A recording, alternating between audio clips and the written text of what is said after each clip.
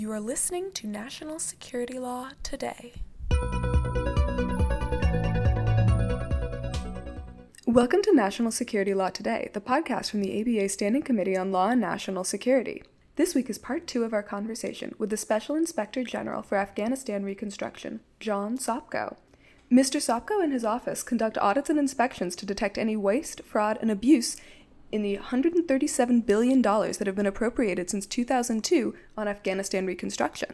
If you missed part 1, go back and listen to last week's episode, which is the beginning of our conversation with Mr. Sopko. And before we get started, here is your reminder that the lawyers on NSLT, including Mr. Sopko, our host Elisa and Yvette, and our special guest host Harvey Rishikoff, are here in their individual capacity, and not on behalf of any agency or company.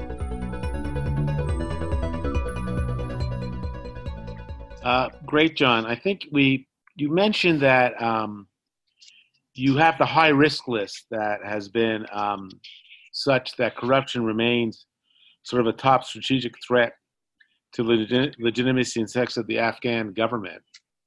Can you sort of focus a little bit more on what your vision is for the corruption issue and how you see this being effectuated? And if because we're all sort of focused on that transition. Corruption has been historically a problem in Afghanistan. Some would say, unfortunately, it's gotten worse. And we wrote a lessons learned report on that. Actually, that was the first lessons learned report we issued, and in part because so many people in the State Department and DOD said that is the most serious problem, not the Taliban, not ISIS, but it's the corruption. Because corruption is not a law enforcement issue in a place like Afghanistan. We tend to think of corruption as somebody paying a cop, you give them a ham sandwich or you kick back $10 or something in a speeding ticket. Corruption is endemic, and it's a security issue because the part of the reason we're there is to create a government that can function and can work with its people to stop terrorist groups from migrating in or growing, and it therefore is a threat to us. But the Taliban and ISIS and all the other terrorist groups are using the corruption of the Afghan government as a recruiting tool. We've seen that. And we are identified with the corrupt warlords, the corrupt politicians, the corrupt police who harass and hurt the average Afghans. So that is the serious issue we're dealing with in Afghanistan. I used to be a prosecutor with the organized crime section, and I know something about corruption, but it's totally different there. It's from top to bottom, it's tribal, and it is a serious threat and remains a serious threat. And it's tied in with the narcotics issue too. Can we just get a couple of specific examples? Because we're talking abstractly about corruption. What are some of the kind of most shocking instances of corruption that you've uncovered while you've been in this position? Yeah, it's funny. I 3 words can sort of highlight. I mean, I talk about gas, ghosts, and gangsters. I didn't know I would be spending so much time chasing ghosts and chasing fuel. The military has told us that over half of the fuel we provide to the Afghans disappears. Okay, now we're talking billions. So you imagine what that impact is. You talk about ghosts. I remember the first person to tell me about ghosts. I look like I'm following, I'm one of these Ghostbusters. But the first person to tell me about ghosts was President Ghani. I had dinner at his house before he was elected president. And he said, Mr. Sopko, you're paying the salary of an Afghan teacher and a soldier and a civil servant, and it's all the same Afghan, and that Afghan doesn't exist. And he's correct. We are. there are many ghosts, but the bigger problem is not so much the salary gets siphoned off to somebody, but the fact that the personnel number is what drives what we call the long tail. So we give boots, we provide boots, guns, fuel, healthcare, everything based on the number of soldiers. And if there aren't there, they don't need those guns, those boots, that food, that fuel. That just gets siphoned away. And that's throughout the Afghan situation. So whether it's ghost teachers, ghost civil servants, ghost police, ghost, you name it, we got that problem. And that's something that Congress responded to us. Because I remember the first time we raised this based upon the information we were gleaning, and everybody poo-pooed it. And then lo and behold, the evidence started to come out. So much so that Congress then basically said is you can't spend money, DOD, on anybody who's a policeman or a soldier, Afghan policeman or soldier, unless he's in this system that they created an improved biometric system. So we had something there. Gas, as I said, one of the biggest cases I gave, turned over to President Ghani almost after he was elected the first time, had to do with a price-fixing case on a $1 billion fuel contract that the Afghans let. And we found evidence about a price fixing in Dubai with a whole bunch of people. And Ghani was able to quash that contract, fire a bunch of generals involved, and set up a national procurement authority to centralize procurement. Still, no one's been prosecuted. I don't have jurisdiction over it because it was Afghan on Afghan crime, although it was U.S. money involved. But that no one's been prosecuted yet. We're still a little remiss, but that's something. And everything is just the gangsters. And basically, you're talking about organized crime groups over there who are involved in it. So those are some of the cases we've dealt with in the corruption area. But I think basically fuel, salaries, ghosts, you may want to say, and narcotics are your big corruption issues. But more colorfully, there's also forehead slappers. Can you talk about the buildings that melt in the rain? Some of the other interesting things that you've uncovered on the U.S. side. Yeah, we can. I mean, we call them head slappers. The best thing is, I think Military Times once did a front page, and it said, I think it was Military Times or one of the military magazines. It basically says, "What the blank were they thinking?"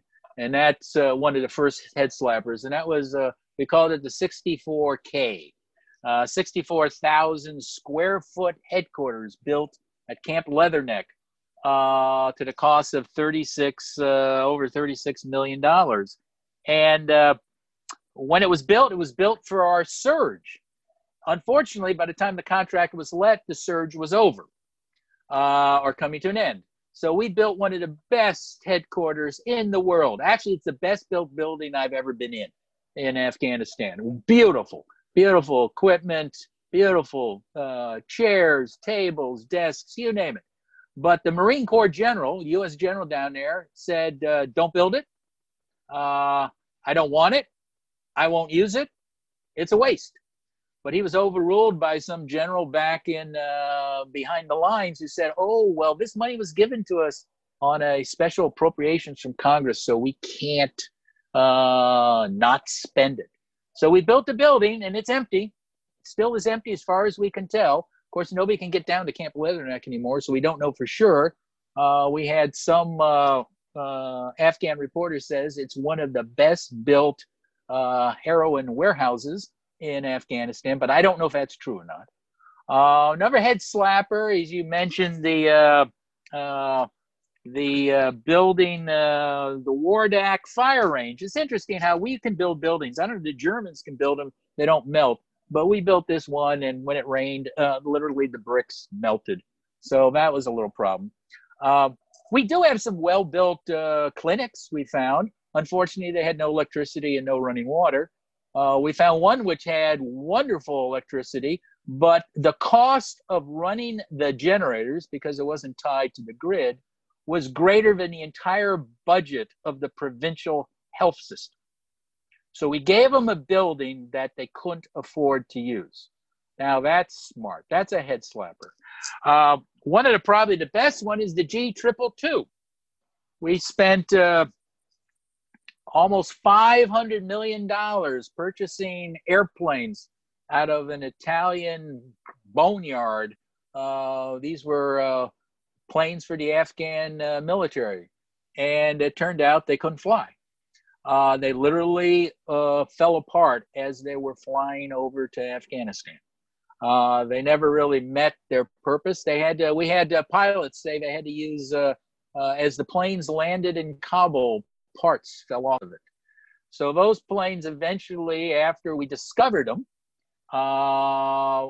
they basically were turned into scrap. And I think we got 3 cents on the dollar on that. And then, of course, there's the famous Marriott Hotel, which was located across the street from the embassy. And this was OPIC, Overseas Private Investment Corporation, gave, I think it was $70-some million, no, $85 million for the OPIC Hotel. But they never went out and checked on it. So it was the outside looked very nice.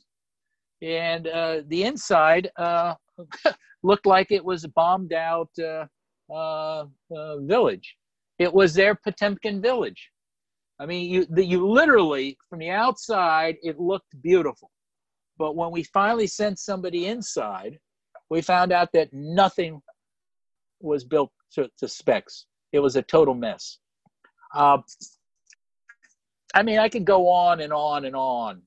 That's one reason why we did the lessons learned reports, because at some point, what does it mean? What does this mean? How does this improve things? And I think one of the things it means is you got to have oversight, due diligence. For the Marriott Hotel, OPIC never sent somebody out to take a look before they paid the last check. You know, nobody from USAID went out to see if the clinics actually were hooked up to the grid. Or nobody talked to the Afghans and said, hey, do you really need a clinic that's of Taj Mahal size that will dwarf your budget and you have no money to pay for it? Nobody really went out and took a look at those G222s. So you have to do your oversight.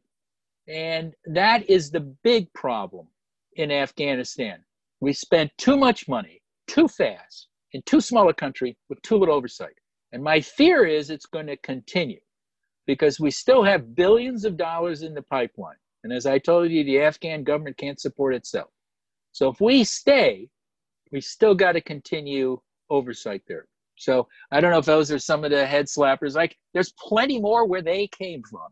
But it does kind of strike you that, and let me just say, well, there's another second thing to all of those head slappers. The reason we found out about them is because we had people on the ground, because informants came to us. And this is the old, you got to have sources. Or we saw these things. For example, the G222. If any of you flew into Kabul, I noticed, because I fly in 4 times a year or more, I saw these big gray hulking airplanes sitting across the tarmac from the main airport and facility. And I just wondered to myself, what were these planes? They're all jumbled up and there was actually trees growing up in between them. So I threatened to go over and see what they were. And I tried to get my staff to go, and some very nice young men with high-powered guns who worked for the U.S. military said, no, you can't go over there, we'll arrest you. So I told them, I said, well, I'm coming back in 3 months, and you can arrest me, but it'll be front page of the New York Times. So lo and behold, 3 months later, I show up, and there's a very nice, very perky Air Force colonel who tells me, Mr. Sopko, we're happy to show you the airplanes. And you know something, Mr. Sopko? We're never going to do that again. Now, if you're Investigator Clouseau, you say, that's a good tip when a guy tells me we're never going to do that again. And the irony is, we looked at the broader issue of why did we buy 20-some planes that couldn't fly in Afghanistan? The DODIG had come in and done an audit, but only on the spare parts package. They forgot to look at the bigger picture. The same thing with the 64K. I had a general officer come to me and bring me aside and say, you got to look at this building, because this is indicative of the problem of MILCON, military construction. Once you start, it never stops, even if you don't need it. The DODIG had the same tip. They ignored it. They weren't interested. The Marriott Hotel. You realize the Marriott Hotel was literally across the street, is literally across the street from our embassy.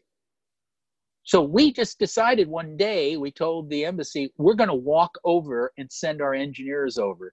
And then they saw what a mess it was.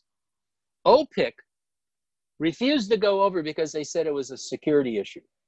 But they never even bothered to ask the embassy to send over somebody to take a look, or any of the other people. So those are things, again, I saw this Marriott Hotel being built and the painting on the outside, but I kept asking everybody in the embassy, our ambassador on down, what is that? Because it towers over the U.S. Embassy compound. It actually is a security risk.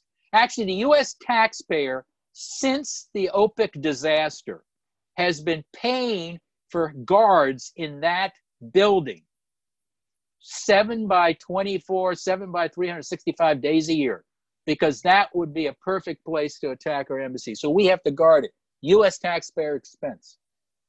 But we took the time to kick the tires. And that is one of the lessons learned from all of those horror stories. And I'm sorry I droned on, but it's something that it's simple on one hand, but we've just failed to do it. We failed to do our due diligence, and we wonder why we're robbed blind. Thank you for giving us all of that background. I wanted to talk a little bit about some of the reports that are sent to Congress in the hope that they can spur some changes there. Would you be able to talk about the sort of information that Congress requests and the kind of information that our leaders on the Hill are interested in coming out of Afghanistan? Yeah, it's we've had a very good relationship with the Hill, and we issue a quarterly report, which they are very interested in, and they've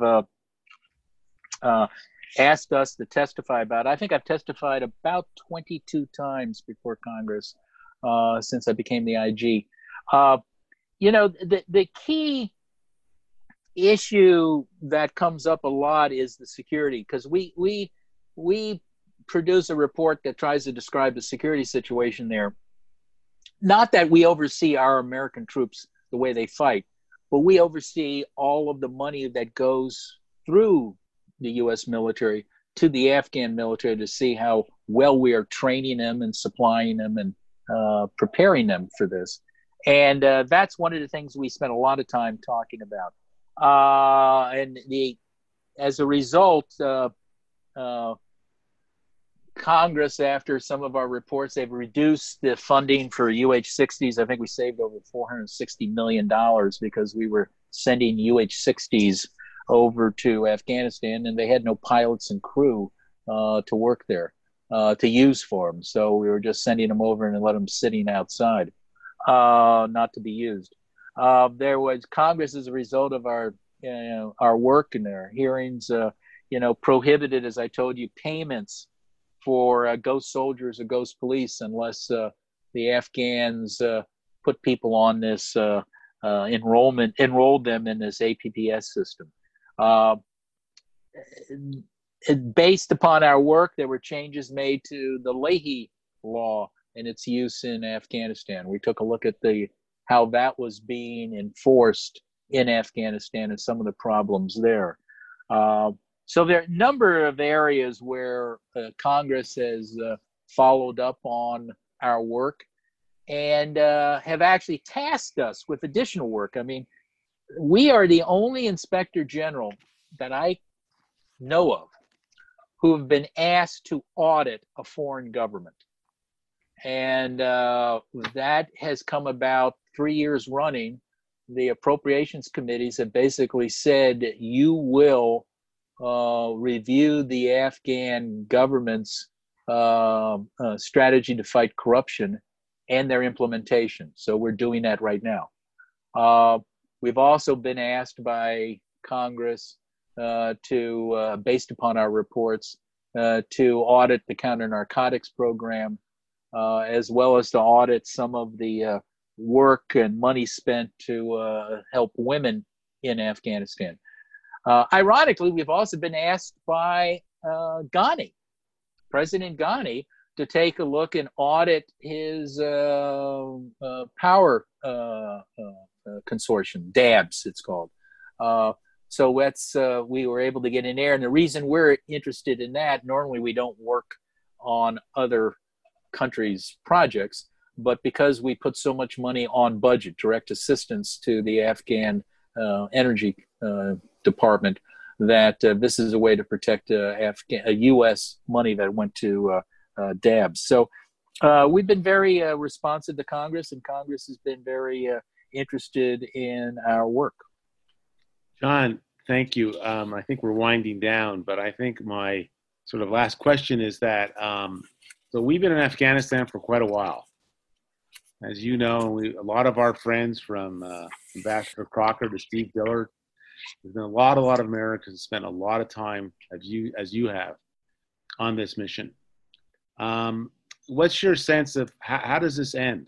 How does the Afghanistan story conclude? We have the ambassador working on potential negotiations, Khalilzad. So what's your take on the end game for Afghanistan? You know, that gets into a real policy discussion as to, and IGs shouldn't do policy. I don't do policy. I do process. So, but my personal feeling, I mean, again, I have a lot of respect for the Afghans. A lot of them have become colleagues and friends. And again, you know, I meet with President Ghani. I meet with Abdullah when I go there. I meet with a lot of the mid-level and high-level officials. They're wonderful people who are trying to do the best they can in a very bad circumstance. I also meet a lot of Americans who have spent a lot of time, and you know some of them too, in the embassy, in state, and aid, DOD, other agencies that we don't really think about, like the Commerce Department and that work over there. And there's a lot of contractors, and people don't pay attention to the number. And we actually did a report, the number of U.S. contractors who have been killed or injured. Yeah. People ignore that. They have given their lives too. You know, we hope there is peace. We hope the Afghans can get together, the Taliban, the government, and work out a settlement, because this obviously is the answer. But it has to be done carefully, and they have to work carefully, and it can't happen, it doesn't happen overnight. So we, as long as it's been, we still have to look at what's happening on the ground and act accordingly. I think the fear of a lot of people in our government and in Afghanistan, I hear that, is if we act precipitously, it could have dire consequences to the continuation of the Afghan government. And it would basically risk all the gains we did make. And we have made gains. As much as I've raised some real head slappers, some really stupid things we did accomplish a lot. We have accomplished a lot. And you really don't want to waste it. So, but I turn that over to the administration, to senior officials there, and to Congress to determine how, you know, we want to end that's a policy role. But we hope for the best, and we hope for peace. Thank you. Well, I hope the wonderful girls of Afghanistan are not a casualty of whatever peace is achieved. But I want to pivot for a minute to an entirely different topic. So before this, I think some of your bona fides come from the fact that you were a prosecutor of a crime family in Cleveland. How did this prepare you for what you're doing now? And if you could just briefly tell us, what similarities do you see, sir? Well, now you're dredging up ancient history. Yeah, I did. I was with the Organized Crime and Racketeering Section of the Department of Justice, Cleveland Strike Force, and was the first prosecutor to actually use RICO to take down an entire family hierarchy. The boss, the underboss, the consigliere, a whole bunch of capos. There was a whole bunch of them. There was a mob war going on in the 70s between two factions. There was John Nardi and an Irish guy named Danny Green. I think there was a movie that came out about the case called To Kill the Irishman. Yeah. And versus Jack Licavoli and his faction. You know, it prepared me in one way that, you know, I view that all of this is hard work and nothing happens quickly. And if we in the United States had a serious problem with organized crime up to, you know, my case was in 1979 and it ended. We had multiple trials till 1982 when I came down to work for Sam Nunn. If we have problems, obviously a place like, we shouldn't be surprised that Afghanistan has problems of organized crime. I also learned working for the Strike Force, because the Strike Force was an interesting concept that Bobby Kennedy came about, and that was, again, it's whole of government. The concept was to bring together all of the various federal law enforcement agencies under one roof to look at a specific problem. It was a whole of government approach. It was based upon the flying squads of London, where they attacked criminal elements that way. That had never been done before until Bobby Kennedy came up with that idea with the organized crime strike forces. But we're still facing the same issue in Afghanistan. We don't have a whole of government approach. We don't have a well-coordinated, and if you read our reports. So the problem is the United States, we as Americans don't really learn lessons too well, you know? So we do tend to repeat them. So that's my experience. You can't compare Cleveland, beautiful city that my family still has family there, to Kabul. But it did have serious problems. It was the bomb capital of the United States back when I was prosecuting cases. And that did prepare me to avoid the Taliban and explosions in Afghanistan to some extent. So, John, I'm going to sign off and let Yvette, I let Nicole sign off. But we say now at DOD, at the National War College, it's not lessons learned, it's lessons identified. Yeah, lessons observed, you're right. It's only when you get the Joe Dunfords, when you get the people to incorporate it, and we have done that. And we are actually, just to end on that note, we are another example of our success is we are teaching courses at the Foreign Service Institute, National Defense University, the War College, and all of that based upon our lessons learned. So that's going to be, personally, that is the lasting legacy of SIGAR, that we are the only ones in the U.S. IG community doing lessons learned reports and doing whole of government lessons learned reports. And I think some of my brethren in the IG community should be thinking about doing that. Great. All right. Well, Mr. Sopko, thank you so much for being with us today. We're going to link your bio for our listeners. And we're going to add a profile from cleveland.com that talks in great depth about your career, because I think some of our younger listeners in particular look at these career tracks and I think they perceive them as a roadmap for themselves. So that's great. We hope to see you again soon as this thing changes in Afghanistan. We hope you'll join us in the future. Happy to do so.